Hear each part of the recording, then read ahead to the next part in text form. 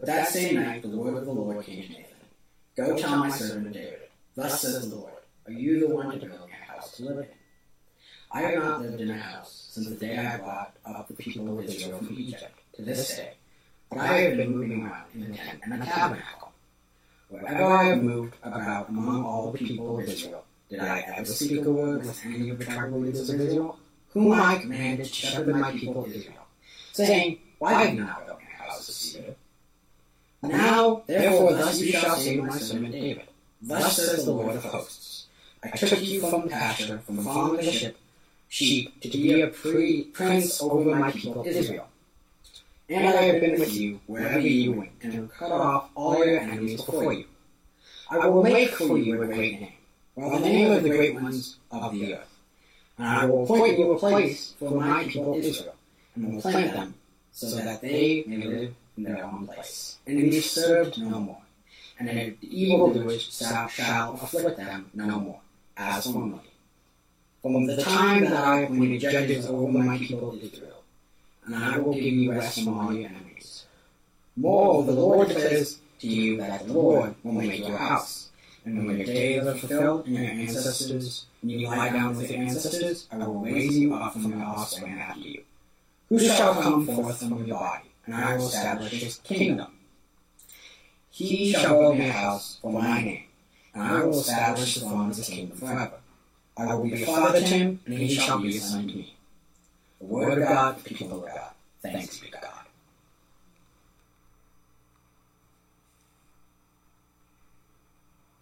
Will you pray with me? Holy God, send your Spirit upon us, that as your scripture has been read and your word is proclaimed, we may hear with joy what it is you have to say to us this day. Amen. Yesterday, 4 representatives from Washington Park United Methodist Church went to help with the Habitat for Humanity build. Yay! Nancy's here. She was out there with me and a couple of others, so we got some pictures.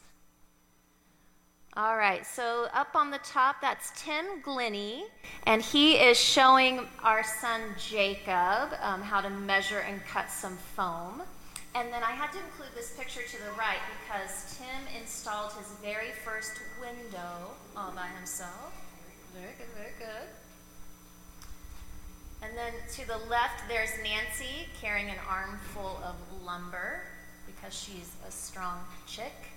And then I'm cutting some foam on the right. And then we've got some group shots. Nancy was the only one that remembered to wear our Wash Park UMC shirt. So we're all highlighting her shirt, Wash Park at Work, and pointing to love, justice, mission, hope, our core values here at Wash Park. Habitat's vision is a world where everyone has a decent place to live. This manifests itself in the process of becoming a homeowner with Habitat, among a couple of other requirements like being able to build sweat equity through your volunteer hours at Habitat and being able to pay an affordable 30-year loan. You also have to show that you have a need for housing. So maybe you don't have a home, or maybe you live in unsafe conditions or in an unsafe environment.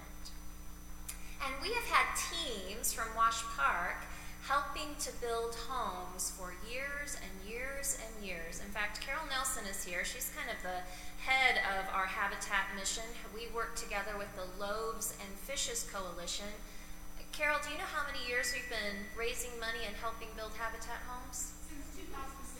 Since 2006. That has been 15 years this year. Woo! I didn't even think about that. So if you want to help with build this season, contact the church office. We'll get you in touch with Carol, and we can find a volunteer opportunity for you. So for those of you who have helped volunteer building a Habitat home, you may have found something out quickly like I find out every time I go and help with a Habitat build. You realize that when you go to help, You don't build a home. You help with a very particular piece of building a home. And so yesterday, for me and Tim and Jacob, our little job was to cut foam insulation to fit in around the windows. That is a very specific little set of skills. Nancy was with the harder laborers, and they were, doing all sorts of trimming windows and siding and all sorts of stuff. You'll have to ask Nancy to tell you later about what she was involved in. And you realize when you help volunteer with Habitat that when you leave at the end of the day, you've done a lot of work, but the house isn't finished. But we had participated, even when we left yesterday afternoon, we had participated in a very specific part, an important part of building the house. And that work will be continued next week by other volunteers. And it will take months and months to build the house. But we participated in a little part of it. In our scripture reading today, we hear a proclamation from God through the prophet Nathan that David will build God a house. For generations, the Israelites have been evolving from a nomadic tribe to a more agrarian society. They're kind of finding a place, settling in. And up until this point, God had been thought of to reside within the Ark of the Covenant, and that Ark moved around with the people as the people moved. But now that the people have found a more permanent home in and around Jerusalem, they demand God for a king. We've been hearing that over the last few weeks. They say to God, we want a king like other nations have a king. And so God first brought Saul, and then there was a few bumpy things that happened with Saul, and then King David was anointed as king. And King David, he unified the northern and the southern tribes into a kingdom. And he takes the Ark of the Covenant and he places it in Jerusalem. And God says that David is going to build God a house there. God promises to David and to all the people that this is going to be a great accomplishment for the whole nation, for God to finally have a permanent dwelling place. This is a huge shift in the theological understanding of the people.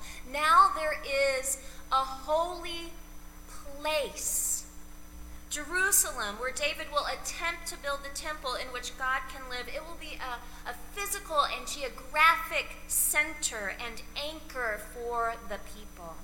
Not only will it be God's home, but it will be the spiritual home for every single person in Israel.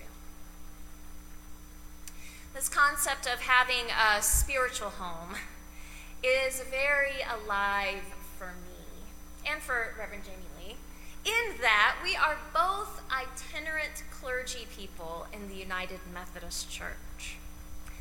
That means that we go and serve wherever the bishop asks us to go and serve. And in our Mountain Sky Conference, that means it could be anywhere in Colorado, Wyoming, Montana, Utah, or one church in Idaho. In addition to the church that I grew up in Tye, Texas, I have served 4 different Methodist churches. From First United Methodist Church in Loveland, where I was the children's director and a student pastor, to St. James United Methodist Church in Central City, to Grace UMC in Cheyenne, and now here at Wash Park UMC, where I've just finished 6 years of ministry. And I have loved each church. The buildings are mapped on my heart. I often dream of conglomerations of all of the churches, kind of merging them into a mega building that holds stories and memories around every corner and in each special room. Sometimes I dream of preaching in the sanctuary of the church where I grew up. Or sometimes I dream about walking down a hallway here and ending up in another church that I had served in the past. However, because I know as an itinerant pastor that I will never be able to stay in one place forever, although I do not plan on going anywhere anytime soon, I often think of people as building my spiritual home instead of bricks and mortar, even though I've loved each building, and it's hard not to love this great building. I think of the people as kind of building my spiritual home. From the church that raised me in Ty, Texas, I think of my grandparents, I think of Jeffy Lee Stegner, I think of James and Kalita Barley, all of these beloved saints who are no longer with us, but that laid a spiritual foundation for my life. From Loveland, I have friends who are in the room now. It's been 20 years since I served in Loveland. And yet these people, they will always be so special to me. And it almost seems like no time has passed since the days that we shared daily church life together. And when I leave Wash Park, a long time from now, many of you will continue to be a home for me. When I served in Cheyenne, I found a kinship in those people who were serving at the Air Force Base. They had a very similar and even more intense, because often they were only in Cheyenne at Warren Air Force Base for a couple of years. They had a very similar connection to people and people becoming their home. Because they might only be there a couple of years, they made lifelong friendships quickly and fiercely. And for those that found a home at Grace United Methodist Church, there in Cheyenne where I served, even if it was for a short while, they loved the church deeply and the church loved them, and there was a lot of grief when they left.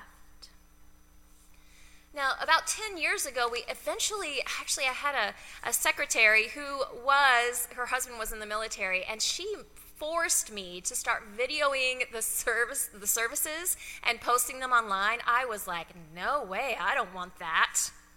But it was a way for those who moved away to still be able to connect with the church. And they did, and that was really cool. And it gives me hope now that our now online church is a way that will continue to connect us and help us grow our congregation. And I kept contact with several of those folks that came into the church and then would move away, appointed to different Air Force bases or whatever. I've seen my friend Denise several times, even though after she left Cheyenne, she eventually made her way to Delaware, and now she's a civilian. And every time my friend Caden is in town, he makes sure to call me so that we can have coffee or lunch. But the fact that I've been connected with some of those friends and as spiritual, homes in people over the years doesn't mean that I was not surprised one evening last week when our doorbell rang. My family and I were in the dining room playing some games, and it was kind of late in the evening, and we went out, Jimbo and I. Jimbo was like, "Sandy, come here." Because there were 2 officers from Buckley Air Force Base standing at the door asking for me. I had no idea what was going on, and I immediately kind of freaked out. But they were there to inform me that I was listed as a next of kin for Master Sergeant Monica Gonzalez, and that she had been pronounced dead that morning at Moody Air Force Base in Georgia.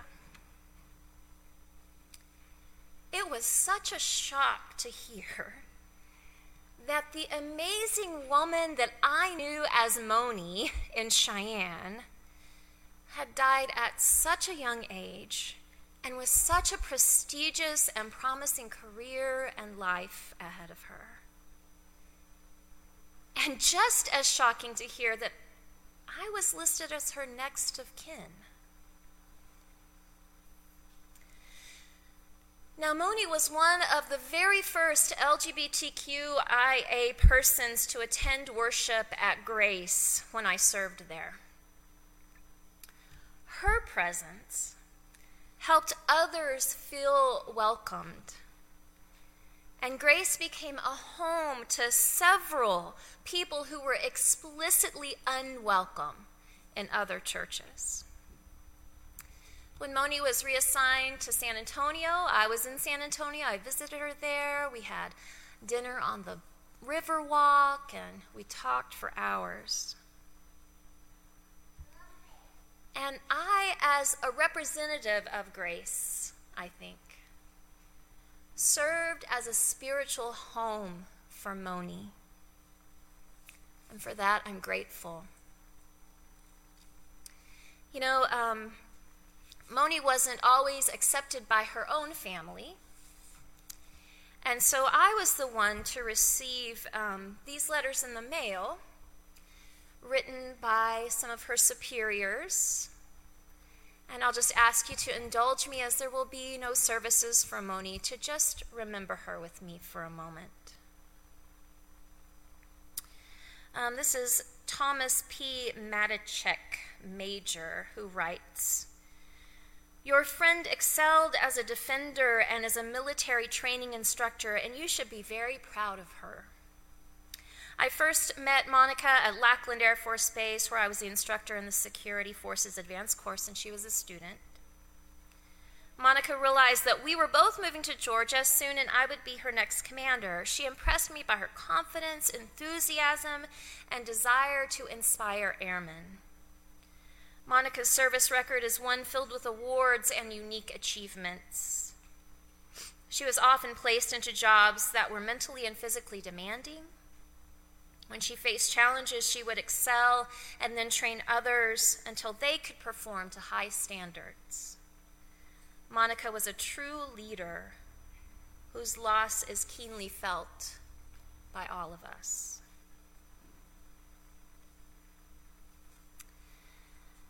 And from another commander, Monica was one of our squadron's newest members, but she made a profound impact on us over the last month.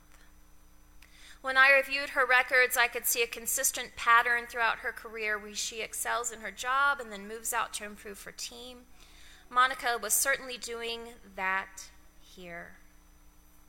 As we reflected on her time with us, many defenders talked about the enthusiasm and excitement that Monica brought to the job.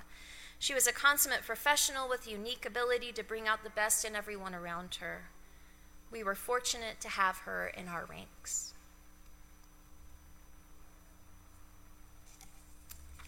As I reflect on the ability maybe the gift of me being able to be a spiritual home for Monica, I think even more than that, Moni was one of the main reasons that my own spiritual home, spiritual center, spiritual anchor grew to welcome all people into the home of my heart.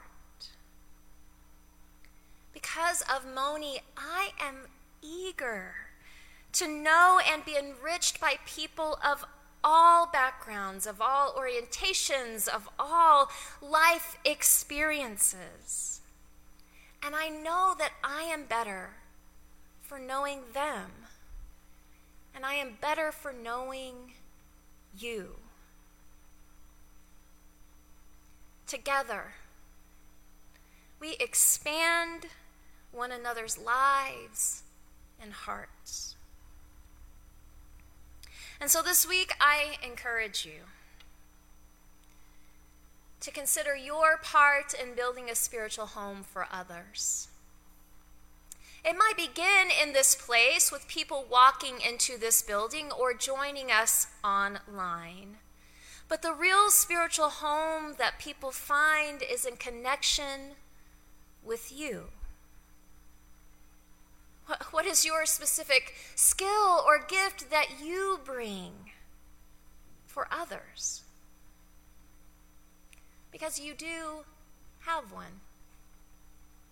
It takes each and every one of us to build a place wide enough, expansive enough, and generous enough in which God can dwell. So let's get building. I pray these have been the words of the Lord for us this day. Amen.